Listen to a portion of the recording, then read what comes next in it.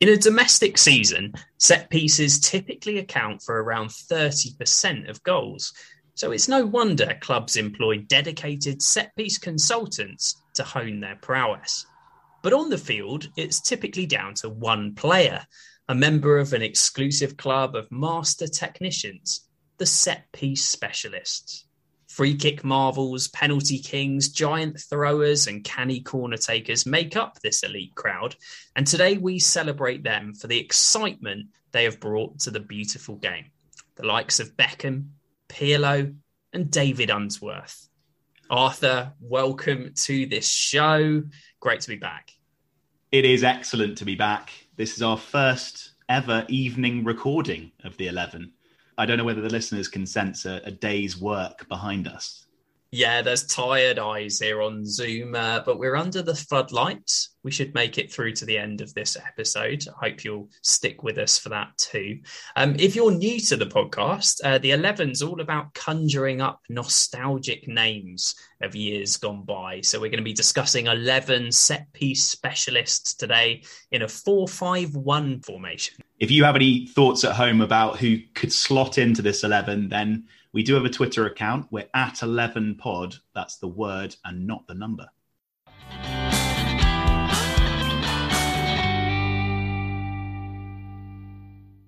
Okay, so it feels natural to start in goal, and it's your selection, Arthur. But set pieces and goalkeepers isn't a natural combo.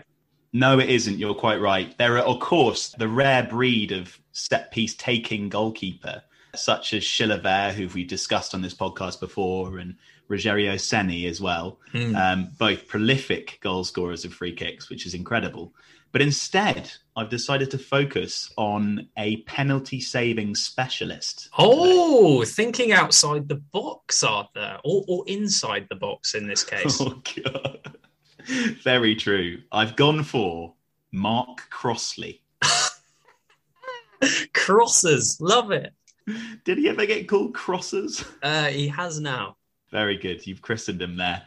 He was a Welsh international who spent 11 years in total in the Premier League for Middlesbrough and Fulham, but is most fondly remembered for his time at Nottingham Forest, where he enjoyed his best years. He made almost 400 appearances for them as they yo-yoed between the First Division and the Premier League throughout the 90s. In his Premier League career, Mark Crossley faced 14 penalties and saved 8. An unbelievable save percentage of 57%. To put that into a bit of context, last season in the Premier League, only 13 of 125 penalties were saved. So that's a 10.4%. And there was Mark with 57%. That really is amazing. And he had that imposing frame, didn't he, Mark Crossley, which I always think is such a wonderful intimidation tactic when it comes to the 12-yard kick. The 12-yard kick. Yeah, as it's known by nobody. Crossley's most memorable stop was against Southampton idol Matt Le Tissier in March 1993. Matt Le Tissier, worthy of a pick in the 11 himself, really, for this category, is arguably the greatest penalty taker of all time, having scored 47 of the 48 he took in his career. And Mark saved that one that he missed. He also managed to save 3 consecutive penalty kicks in the Premier League back in 1999. Away from the Premier League, he continued to be incredibly hard to beat from 12 yards, including saving 3 penalties in an FA Cup shootout victory against Tottenham in 1996. Another of his famous saves was from Spurs striker Gary Lineker in the 1991 FA Cup final, making him at the time only the second goalkeeper ever to have saved a penalty kick in an FA Cup final. I think there might now be 3, but I'm willing to be corrected on that. I found it fascinating, him talking through his process. He said, with the ball placed on the spot and the opposition player ready and waiting, I'm still telling the referee it wasn't a penalty. I'm still probably going to get a drink out of my drinks bottle from the side of the goal. The referee is going to threaten to caution me if I don't get back in my goal. I'll get back into the middle of the goal as slow as possible. The longer you can delay, the more pressure you can put on the striker. For me, that gave me a better chance of saving the penalty. And to go in trying to save the penalty with the attitude of, I've got nothing to lose, he's got everything to lose, I believe mentally that puts you in very good stead. And I think he definitely won the psychological battles with those strikers.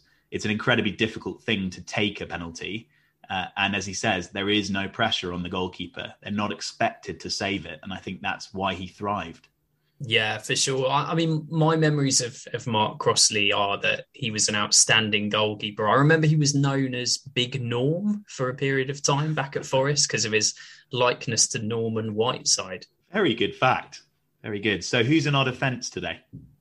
Well, I've chosen the left back of this side, Arthur, and I've selected someone that I've seen firsthand many times, and that's Ian Hart.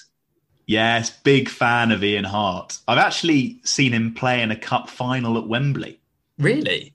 Yeah, a key part of the Carlisle United defence as Southampton won the Johnstone's Paint Trophy final in 2010.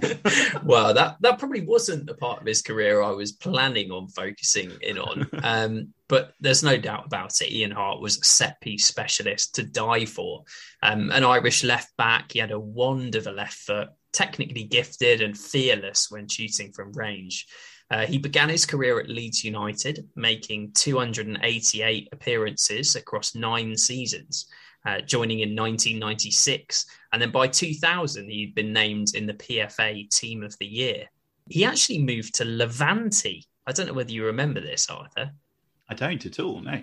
No, he had a spell in Spain playing for them and was actually quite popular out in Spain. But really it was in England where he made a name for himself. He's one of just 3 players with 10 or more penalty and free kick goals in the Premier League, esteemed company with Thierry Henry and Cristiano Ronaldo. And he also went on to score an unbelievable amount of free kicks for Reading, which is perhaps where I best know him from. He scored 8 across 2 seasons. And despite getting a little bit exposed due to his age and lack of pace, he looked every bit the classy defender that we thought we'd signed, twice making it into the Championship Team of the Year. And actually, Ian Hart's free kicks gave me one of my favourite moments as a fan. In our promotion season back to the Premier League, it was his cross for Mikel Ledgerwood against Nottingham Forest that sent Reading up and got us promoted, and there was a pitch invasion. So his free kick heroics have led to me being a bit of an Asbo, Arthur, on the field of play.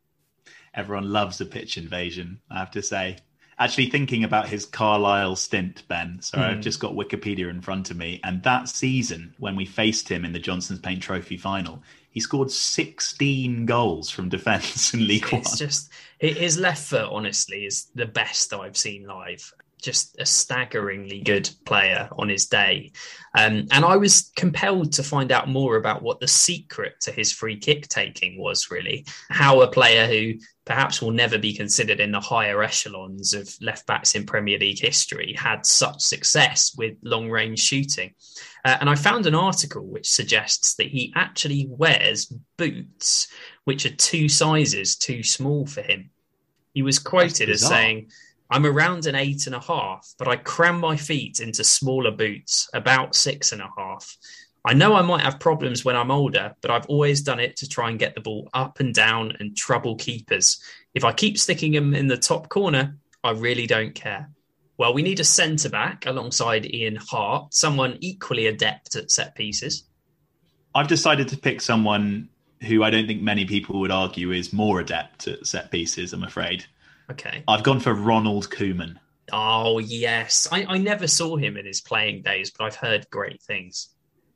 Neither did I, really, but I've seen some unbelievable YouTube videos of his prowess.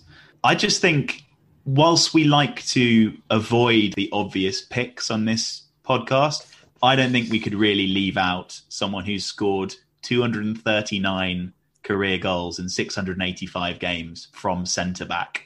It's just mental. Absolutely staggering. And he had 60 goals from direct free kicks. He began his career with Groningen before fruitful spells at Ajax and then PSV. At the latter, during the 1987 season, he recorded the highest goal-scoring season of his club career with 21 league goals from centre-back. The big move to Barcelona followed, where he spent the bulk of his career. and obviously currently finds himself as manager. At the time of recording, it's possible, however, that he won't be by the time, as it's not going so well for him. He was a composed player on the ball, capable of being deployed both as a defender and a midfielder, and he frequently played as well at sweeper due to his vision and his ability on the ball. He was a versatile set-piece specialist, nicknamed something that I feel a fair few of the players in this 11 might have been nicknamed at some point in their career, which is Free Kick King. Catchy. Ronald Koeman can strike the ball with power from long range or curling shots on goal from close range. And he was also an accurate penalty kick taker.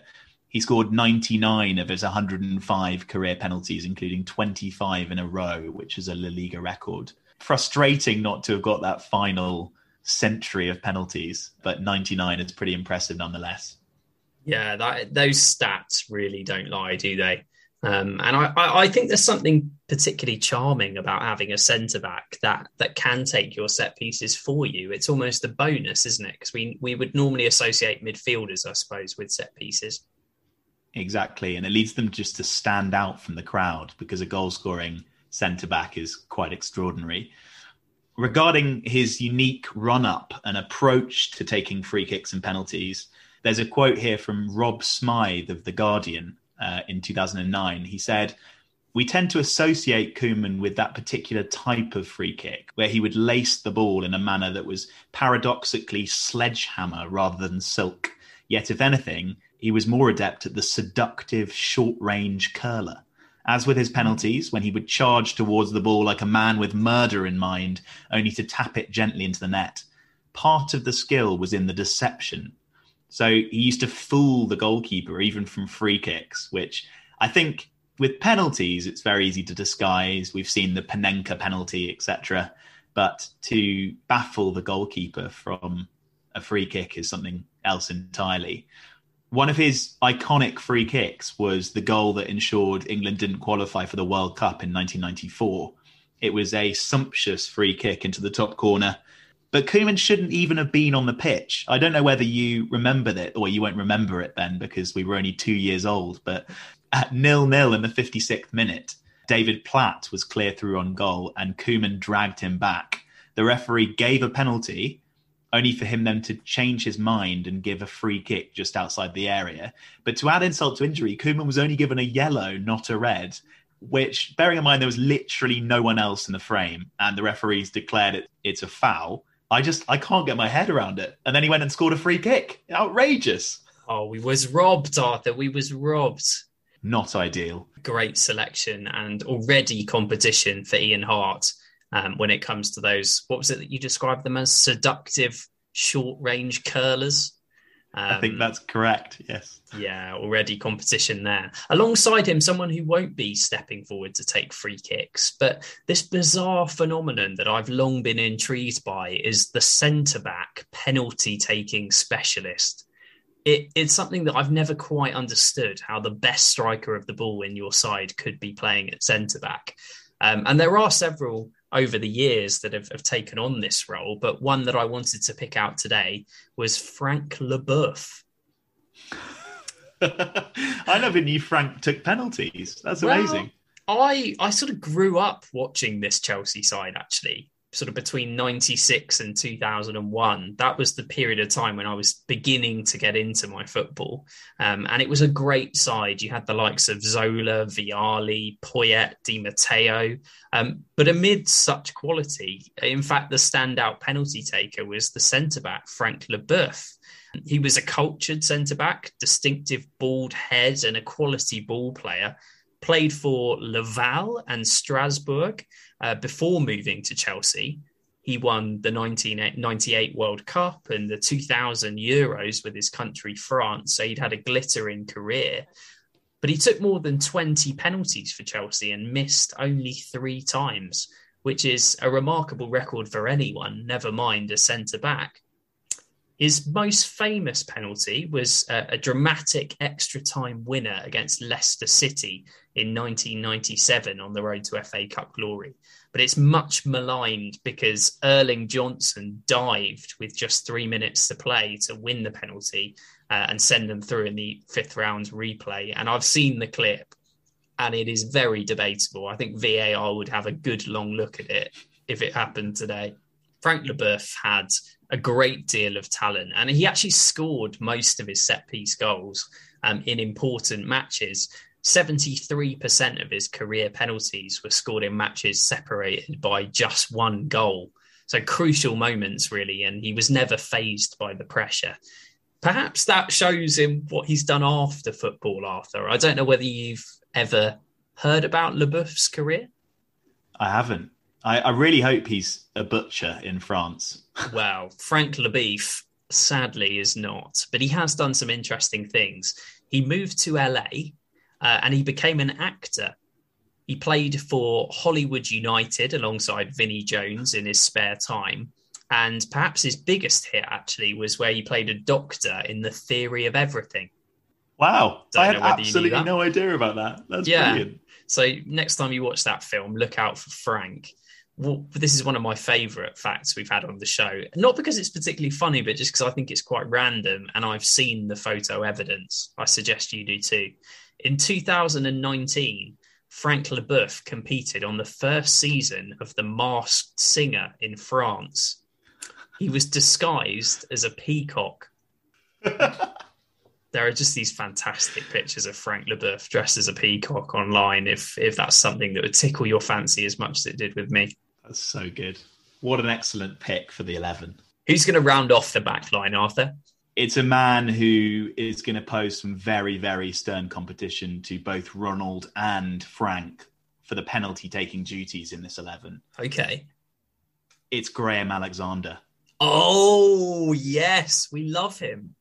Especially a Football League fan like you, Ben. You know, you'll have seen him play many times, I'm sure. Is that right? Yeah, I have seen him play several times. I just remember that distinctive long hair, and I'm sure he went on this colossal run of scoring penalties sort of back in the noughties. He did indeed. He, I would say, is the archetypal Football League staple, having had spells at Scunthorpe, Luton, Preston and Burnley. He's also one of only 2 outfield players to have made more than 1,000 professional appearances, which is truly staggering. A Scotland international of 40 caps, and more importantly for this 11, a set-piece specialist, mostly renowned for his penalty taking, but also capable of excellent free kicks. I think the penalty taking ability stemmed from a bit of a devastating experience for him. At 19 years old, he missed a penalty in the playoff final for Scunthorpe at Wembley. And I think he considers that a major part as to why he became such a good penalty taker. Mm-hmm. He had to prove to himself and others that he could take them, and he ended up being incredibly good at them. He took penalties in a rather unusual way. He had a straight run up and often opted to use the outside of his foot rather than the inside, rifling it into the net. He scored 57 and missed just 4 in his career, which is staggering. On the 15th of August 2009, he finally made his Premier League bow at the age of 37, becoming the oldest player to make his debut in the English top flight. He scored a month later and is the 5th oldest Premier League scorer of all time. Can you name any of the top 4, Ben? Oh, man. You're on the spot here. Ryan Giggs. Correct. Oh, dear. It's Paul tough. Scholes. It is tough. No, I'm afraid not. The other 3 on that top 4 were Teddy Sheringham, Stuart Pearce, and Dean Windass. Oh, Dean. Good old Dean days. Exactly. In that first Premier League season, or his first and only Premier League season, he scored 7 goals, 6 of them penalties. But Burnley were relegated and his career began to wind down.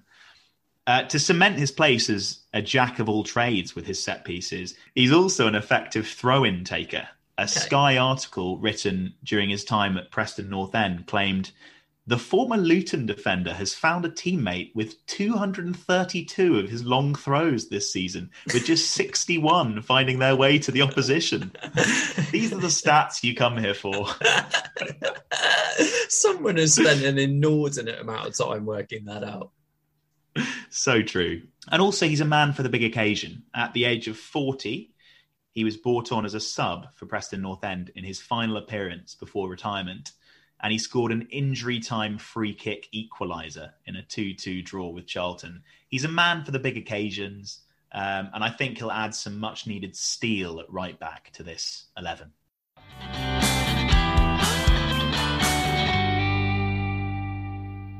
Again, it's Ronald Koeman. Again, the problem is there. Again, it's a critical moment. He's going to flip one now. He's going to flip one. He's going to flip one, and it's in! Well, let's take a break from our 11 briefly and talk about the fact that set pieces often feature in the climaxes of football movies. I guess there's sort of a natural anticipation of the run-up, which is commonly used by directors.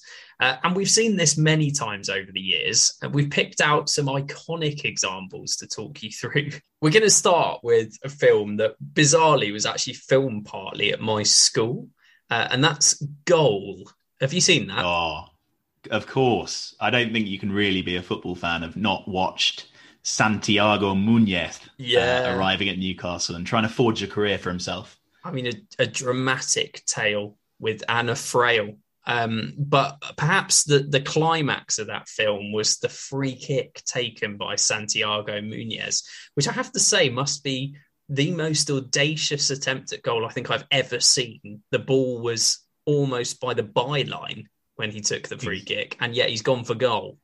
It seems utterly ludicrous, but obviously, you know, the script writer wanted a dramatic conclusion. I think he'd eyed up the goal he wanted to use for the shot, and that was a Laurent Robert goal against Liverpool in 2004-05 at St James's Park. And actually, the thing when I watch this clip that I find the most funny is the fact that Santiago Munez throughout the film is right-footed. And then for this one free kick in the dramatic final stages of their game, he becomes left-footed. I hadn't realised that. That's great. What a great spot. Hilarious. I mean, I couldn't help but notice that Jean-Alain Boumsong, of all people, had got himself in the area for the free kick. So I imagine, despite the fact it nestled in the top corner, he was probably pretty cross that he wasn't able to make up with the Newcastle fans. But yeah, I mean, a poor technical rounds, and as you could correctly identify, with his wrong foot, but nevertheless quite a dramatic end to that film. Then there's When Saturday Comes, which is a classic Sean Bean, Sheffield United legend film. Yes. And this dramatic final minute penalty. Well, it's 2-2 in the FA Cup semi-final between Man U and Sheffield United. And I couldn't help but feel that the rain and mud added so much drama to this particular clip. Incredible use of slow-mo. And then the one thing I noticed is as the camera sort of looks back as Sean Bean's shot hits the back of the net, and it's blatantly not Sean Bean who's taken the penalty. I mean, one of the worst uses of extras I think I've ever seen in a film. Another interesting observation I found was the incredibly retro sound effects when Jimmy Muir gets hit and goes down for the penalty. It's like one of those cartoon, comical, fake punch sounds. Exactly. And also just the idea that this is a Sunday League footballer, essentially. He's been given his big moment for Sheffield United. And somehow they decide that, yes, this heavily concussed defender will be the one who will take this incredibly crucial penalty. But also I found it a little bizarre that the penalty that concludes the film and very dramatic is them getting to the FA Cup final rather than winning the FA Cup final. Yeah, it does seem somewhat silly that they might have even been relegated that year, Sheffield United. But Sean Bean had the last laugh in that semi-final. Although I think perhaps the hands-down winner of the weirdest set piece in a football movie has to go to Bend It Like Beckham of 2002. This free kick is just absolutely extraordinary. It's got everything. It's the final minutes of the match, and our hero gets a free kick. And then the shot of the free kick is just so bizarre. It's basically someone carrying a camera and basically filming the nonplussed faces of the defenders as they look at this ball passing. And she sees her family as the wall. So she's perhaps delirious and shouldn't really be taking the free kick at all. And then the goalkeeping, it's got to be a match-fixing case. I mean, It's the most diabolical goalkeeping I think anyone's ever done in their lives. I mean, the goalkeeper is literally stood on the post, isn't she, while the free kick is taken to Nessun Dorma, which provides a kind of dramatic backdrop to a scuff that somehow managed to find the back of the net. And I don't know whether you noticed as well, but the final whistle conveniently goes as they celebrate the goal, just to add to the drama of this incredible moment. Ben, I'm surprised, though, that you missed the iconic moment in She's the Man, when Amanda misses a penalty and then scores the rebound with a bicycle kick. Oh, I haven't seen this. This sounds incredible. Oh, absolutely amazing moment. Oh, a classic sort of 90s cheesy, horrible film, but funny. Amazing. I mean, set pieces are very much front and center on Hollywood. So we actually thought perhaps there were some understated set pieces which deserve films of their own. So we've tried to come up with a couple, and you can let us know at 11pod which of these two you would prefer to watch. Arthur, you kick us off. So I've gone for a forthcoming movie called Between the Sticks. Oh, of course you have. Maybe the favourite line for the goalkeeper position on this podcast. Certainly your favourite line, Ben. I've gone for the story of Paul Robinson's battle against adversity in the shape of Ben Foster. This is an unbelievably feisty affair. They're battling for the England #1 jersey. We begin with his early career stacked with promise and a raft of England under-21 caps. But our hero, Paul, cuts a frustrated figure on the bench as understudy to David James at Euro 2004. He's just waiting for his big break. Although James remains as England's #1 in the first 2006 World Cup qualifier, Robinson then starts every subsequent match and then stars at the World Cup finals in Germany, keeping clean sheets in 4 out of 5 that he plays. Then disaster strikes.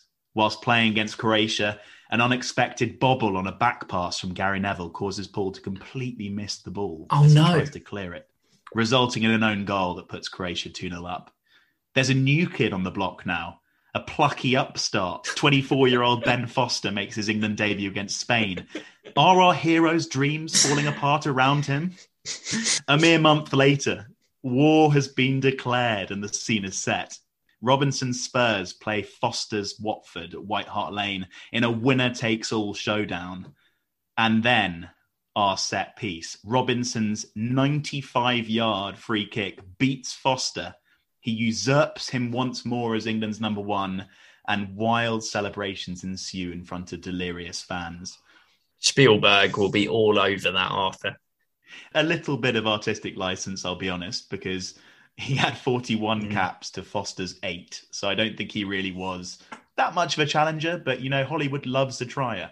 Yeah, it's got an iconic premiere written all over it, that one. My one to compete with it, I'm quite a big fan of Bond movies and spy movies. One I particularly like is Tinker Tailor Soldier Spy. So I'd like to present to you Whelan Kitson Fuller Fye. And this is a celebration of Stoke's reliance on set pieces during the 08-09 season. They came 12th, and that distinctive, robust style of play they had under Tony Pulis was in full effect.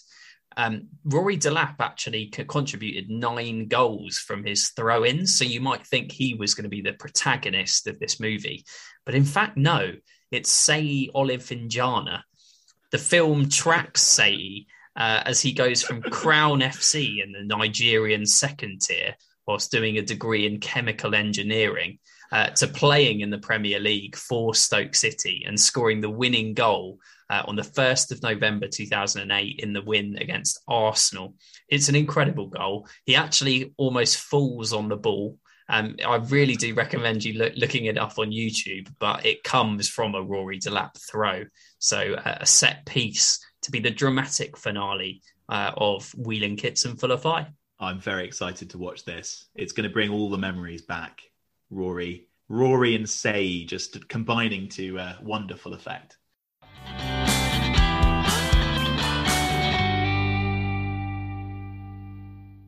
So today, left midfield is up for grabs. We have a couple of nominations coming a little later.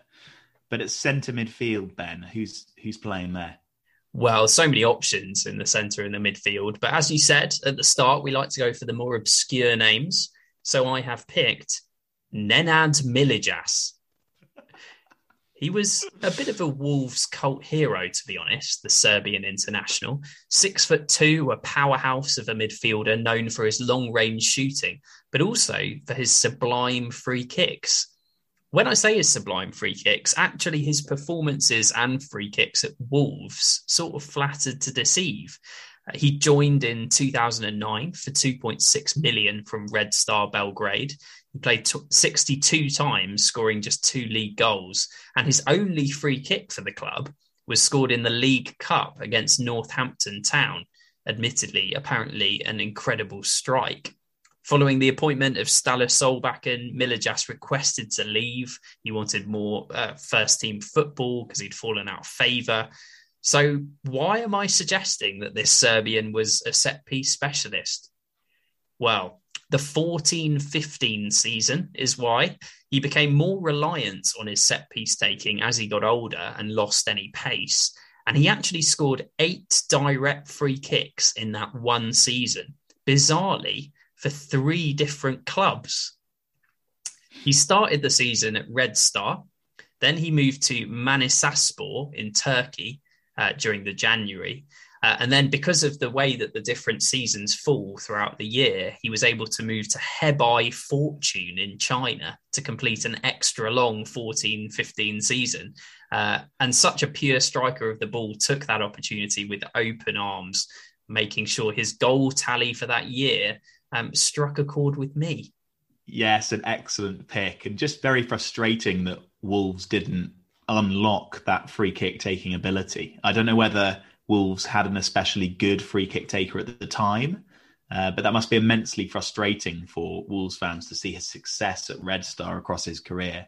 Yeah, I think people rated him and he did take a lot of their free kicks, but it just never quite happened for him in the Premier League.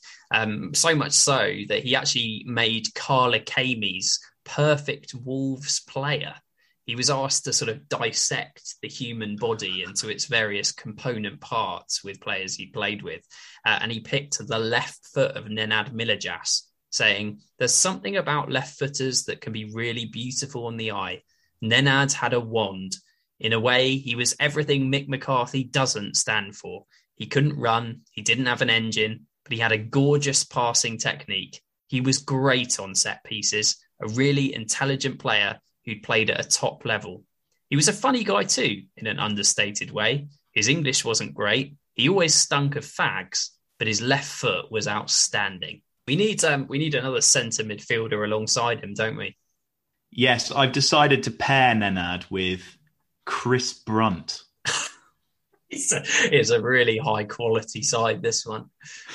Chris is a player of real versatility. He's capable of playing left back, left and right wing, but also centre midfield, which I don't think he played that regularly, but that's where he's playing for us. He was a Middlesbrough trainee and started his career really in earnest at Sheffield Wednesday. In his first full season, he helped the Owls achieve promotion to the Championship and went on to make 134 appearances before joining West Brom. He went on to become a true West Brom legend. His 421 appearances included 48 goals, and his club record, 269 games in the Premier League as well, was truly phenomenal. Yet, if Brunt is remembered for one thing above all others, it will be as a prolific creator of goals. And I thought that's an interesting new side of this 11 that I think will be immensely important. Not only did he take direct free kicks, but he was very, very good at taking corners and taking free kicks where he'd whip the ball into the box and get a goal for his team from a header. He has more assists in the Premier League than any other Albion player, with his total of 49.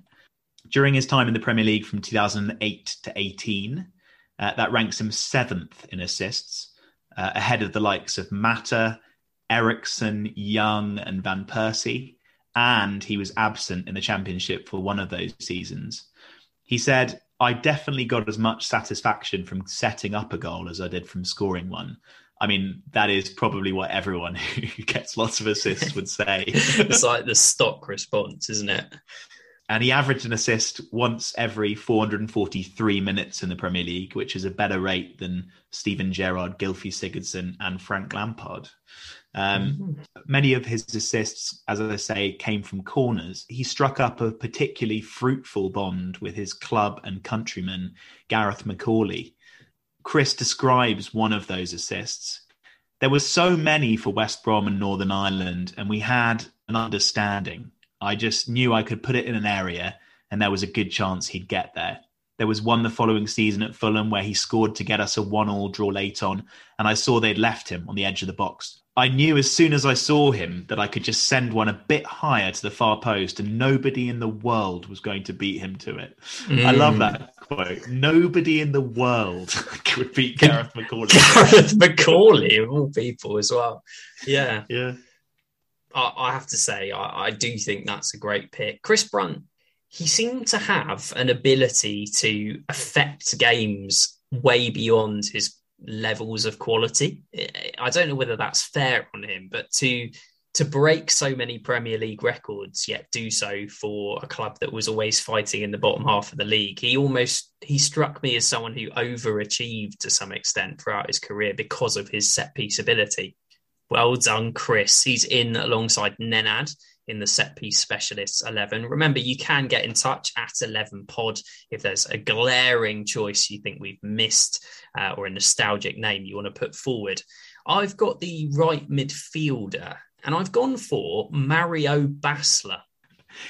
Ben, you're constantly telling me your knowledge of Bundesliga is not that strong, but Mario's a Bundesliga legend. Well, he is somewhat. Perhaps the forgotten protagonist of the 1999 Champions League final. Manchester United obviously sewed up the treble, but Basler opened the scoring with a low, fairly unremarkable free kick into the bottom left-hand corner with Schmeichel caught flat-footed. So in many ways, his free kick was perhaps the forgotten moment in one of the most famous matches of all time. He was noticeably tall, intelligent, wide player, known for his creativity and particularly his dead ball specialism. He arrived at Bayern from Werder Bremen in 1996, and he finished joint top goal scorer in the Bundesliga with 20 goals in 1994, which led to that move.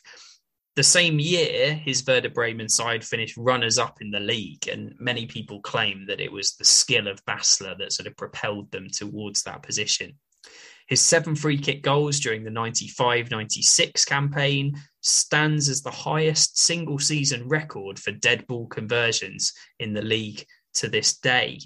And he won 3 Bundesliga titles, a DFB Pokal, and also made the German national squad for 1996 European Championships. So he achieved plenty over that period of his career. In total, Basler scored 21 free-kick goals in his career, including 2 known as Olympic goals. Now, do you know what they are, Arthur? I have absolutely no idea.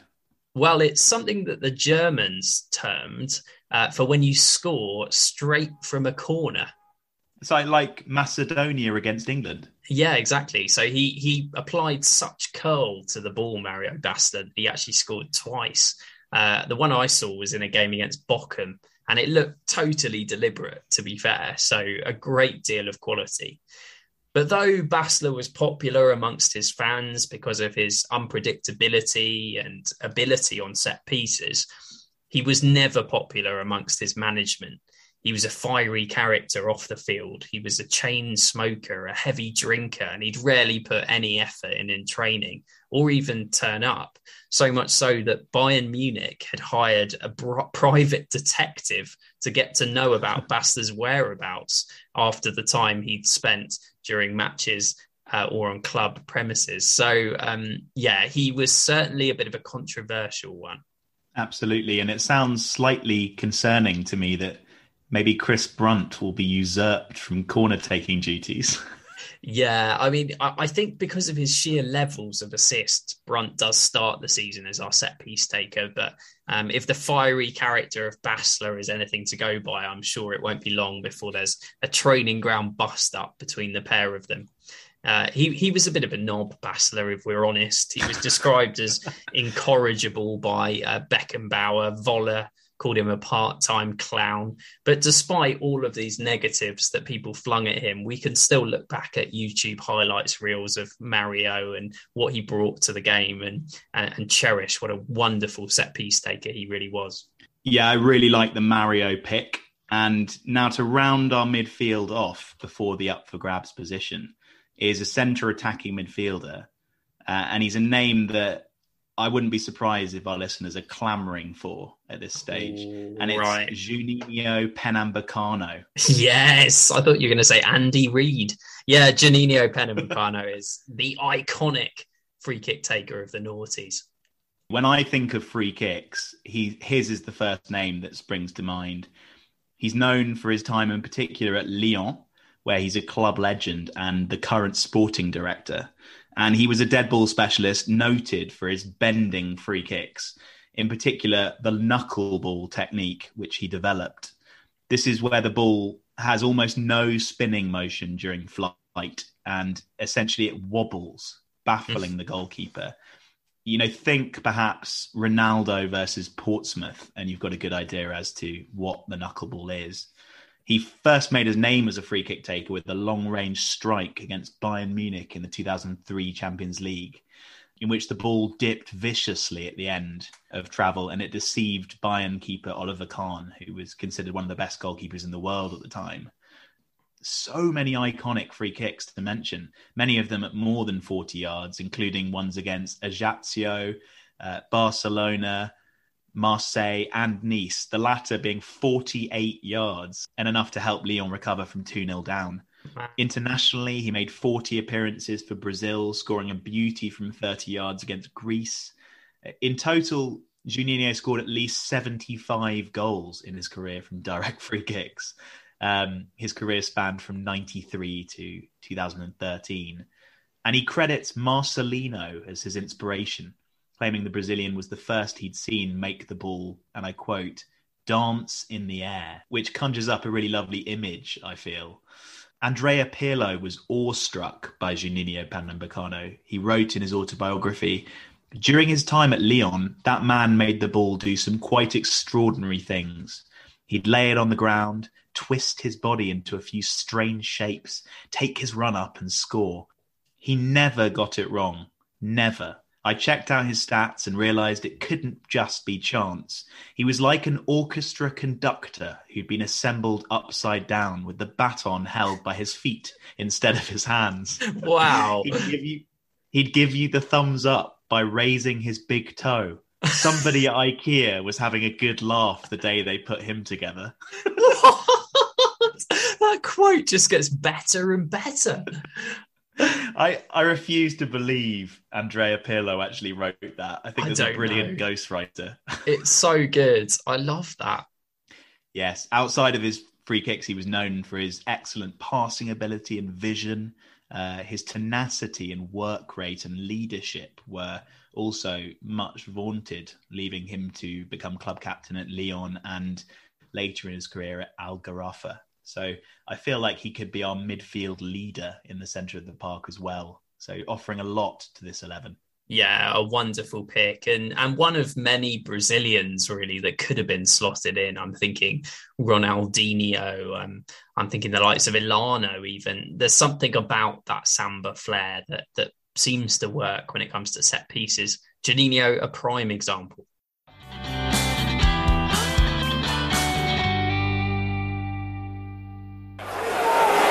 to Richardson. Oh, he's been caught in possession by Brunt. Oh, and the keeper's off his line. And Chris Brunt has beaten him with the most exquisite chip. Brilliant goal by Chris Brunt. So who's playing up front, Ben? We need one man to lead the line. And actually, I found this quite challenging. It's surprising how few strikers contribute to set pieces other than penalties, really. I went for a player who can play anywhere across the front line, Alvaro Recoba. Excellent shout. An Inter Milan legend. He was nicknamed El Chino, a sensationally gifted attacking player with 69 caps for Uruguay. He played 11 seasons for Inter Milan between 97 and 2008. Quick, he was technically gifted, he was creative, he was capable of scoring and creating goals. His only downfall really was that he was injury prone and he had the sort of work rate and attitude that was often criticised by pundits and perhaps meant he didn't quite fulfil his potential. But his set-piece prowess was clear from the off. He made his Inter debut on the same day as Ronaldo Nazario on the 31st of August 97 when he came on as a sub against Brescia. He scored 2 goals in the last 10 minutes of the match, one a powerful 30-yard shot, the next a free kick dipping into the top corner after a Cristiano Doni foul. And those goals allowed Inter to come back and win the match 2-1.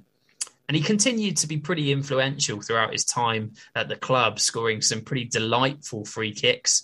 My favourite, a swirling pile driver from distance against Bologna in 2003, which is well worth checking out on YouTube. Something almost Roberto Carlos-esque like it. Half technical brilliance and the rest just an exhibition of audacity. Someone playing with full confidence and on form and prepared to have a go from distance.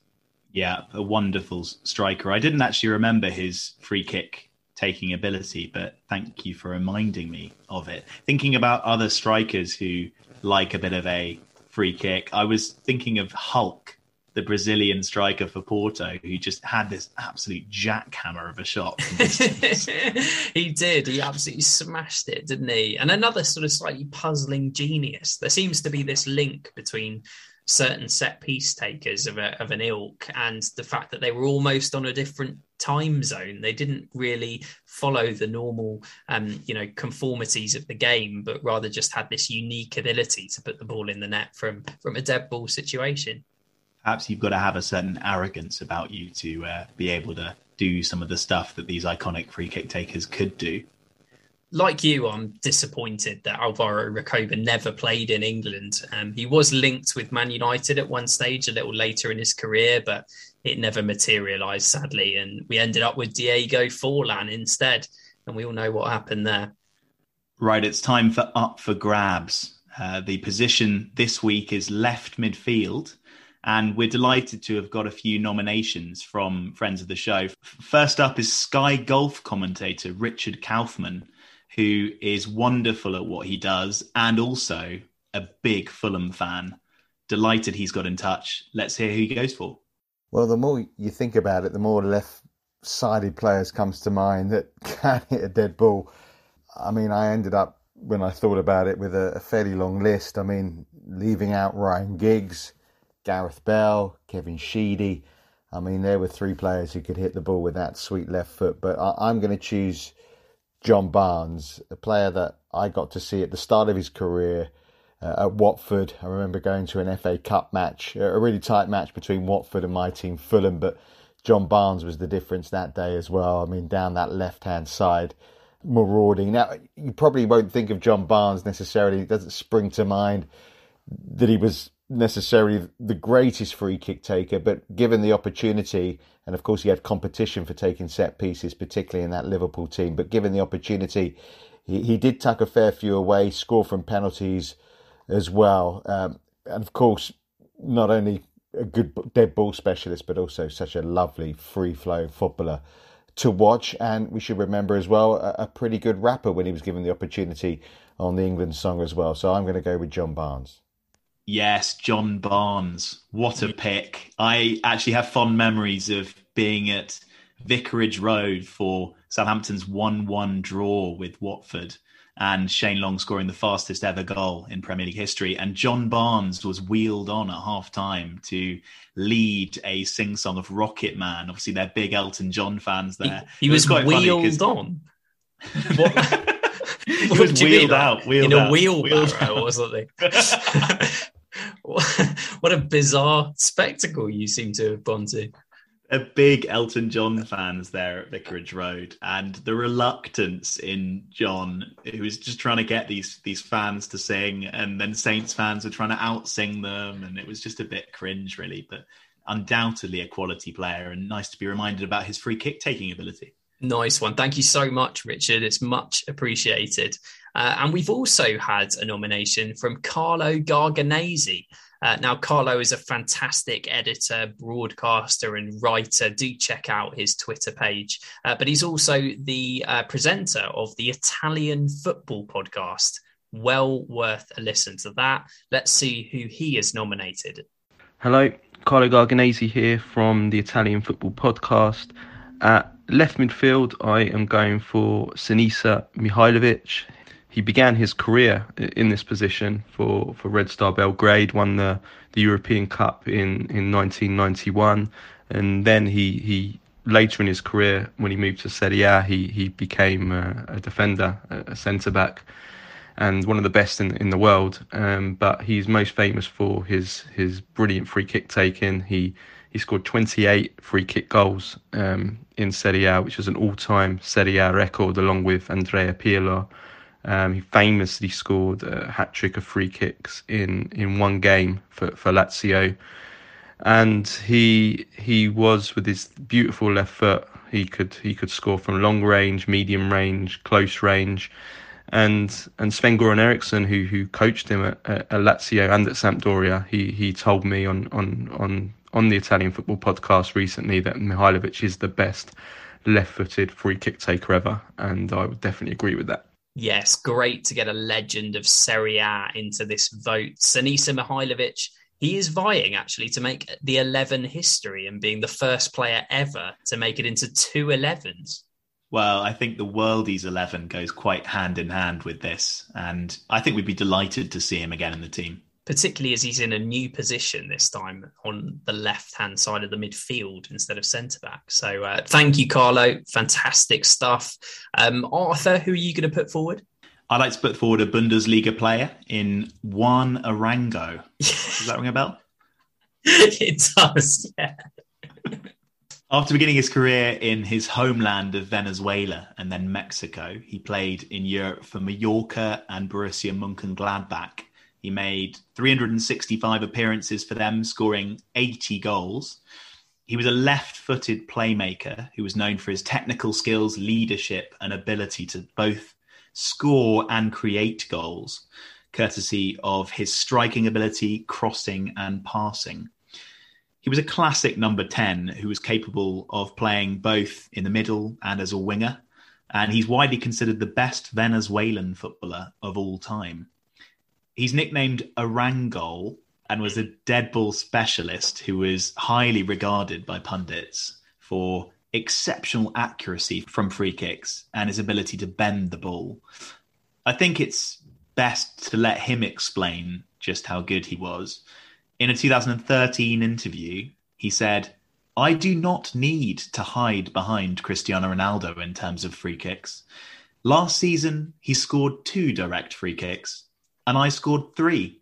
And this season, I want more. It's a goal of mine. I don't need to remain behind for half an hour after training to practice. I just need a few minutes. I just know how to do it." Wow, great to have such a modest player into our vote. Who have you gone for, Ben? I have chosen someone who I consider to be a bit of a Premier League and SPL legend, and that's Alan Thompson. I didn't know that Alan Thompson was an England international. He actually made a cap back in 2004 against Sweden. But he's probably better known for his 550 appearances across his career for Leeds, Bolton, and perhaps most notably Celtic. He put in a decent shift in a number of positions, but he wasn't a particularly outstanding open play technician, more a dead ball specialist. That was his trademark. He scored the winning goal against Rangers in 2 separate Old Firm derby matches, but perhaps the most iconic moment of his time at Celtic Park was a worldy free kick in their 3-0 win in 2004. He floated the ball from distance and it cannoned in off the bar. He never crumbled in the big moments of games, and for that reason, I've got a great deal of respect for Alan Thompson. In total, 14 of his 37 goals came from set pieces, alongside a whole load of assists, including 14 in the Premier League. And if you're wondering what Alan Thompson's up to these days, well, actually, tomorrow, at time of recording, he is taking part in a charity boxing match against Simon Webb, the singer from Blue. He might have too much on his plate to take his place in this 11. Yeah, I don't know how he's going to find time for both, frankly. I mean, any footballer versus celeb boxing matches you'd particularly like to see, Arthur? I'd like to see Tyson Fury against Neil Mellor.